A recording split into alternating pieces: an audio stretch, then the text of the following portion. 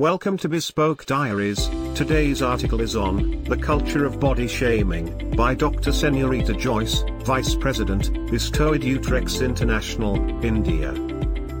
Senorita wanted to change her entire body because of the hate it received not only from herself but from everyone. You are too fat, you are too chubby, should you wear that short dress? Maybe eat less, you are getting healthy, day by day, ever tried drinking lemon water in the morning? Please go on walks, see how fast you will lose your weight. These sentences may seem like mere statements to you, but to her they are instances of the times when she was body shamed not only by strangers or by friends but even by her own family. Body shaming not only an act of criticizing or mocking one's physical aspects, but it has been the most normalized, systematized and has been an ongoing social practice for very long. It starts from your home and somehow never ends. The culture around body shaming seems to never mellow down. It starts with our parents and is a big part of our school lives and childhood. It is seen in our family functions, in our schools, in our tuition classes, on social media and even in our closest friend circles. She has been chubby and healthy most of her life. She has been chubby as a child and even as a teenager. She has been overweight, underweight and she has been obese because of her relationship with her food and with her body right from her childhood. She always adored food and always found great solace in it. She loved it so much that it soon became her favorite thing.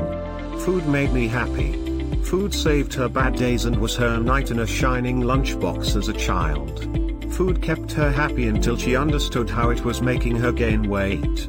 Remarks like Motu or elephant even grass thrown at her. She has been body shamed by her closest of friends not only for her body weight but also for the way her body grew. The school became a living hell for Senorita because body shaming and fat shaming seemed to be the norm in junior classes. She had seen her more healthy friends getting rejected from dances because of their weight. She had her skinnier friends getting shamed for their weight and how they would blow away with the wind. It made people not only fat shame and body shame her but also sexualize her body, which made 13-year-old her hate my body even more. I had hit puberty earlier than most of them, making her more mature looking at an early age. Puberty made her life hell. She always had a small frame and puberty gave her stretch marks and more weight gain, which only worsened her dislike for her body. She started dressing down for school. She wore skirts extremely long and she made sure that her shirts were loose as well just so her torso wouldn't be visible. She never realized how real her hate for H body was until she stopped looking at mirrors and started to hate shopping. She hated how her body never looked like that of her friends. She hated how her mother thought it would be more appropriate for her to start wearing more loose clothes because fat people looked good only in loose clothes. These comments scared her so much that even after losing weight she is afraid of wearing fitting clothes. With days passing by it only got worse. She started hating and being repulsed of her body more than she should have been. She started counting calories and limiting her meals to such an extent that it made her sick as the days passed on by. She started wearing loose clothes and darker colors just to hide her body. Being a girl with a chubby body was honestly the last thing she wanted to be. She wanted to be healthy, and she wanted to have a thigh gap and a flat stomach.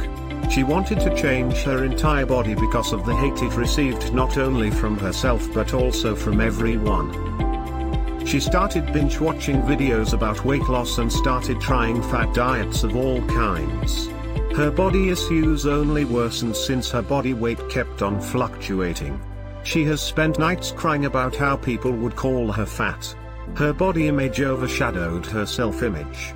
She started to starve herself whenever she gained weight and she rigorously worked out because of this same gain.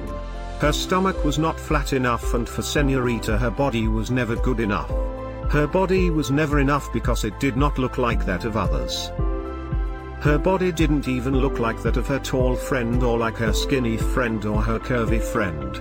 Her body looked like her body, and somewhere amidst the fashion magazines and cabbage soup diet and weight goals, she forgot to even accept her body for what it did. She forgot that her body's job was to keep her alive and breathing. It took her a very long time to accept that her body does everything for her.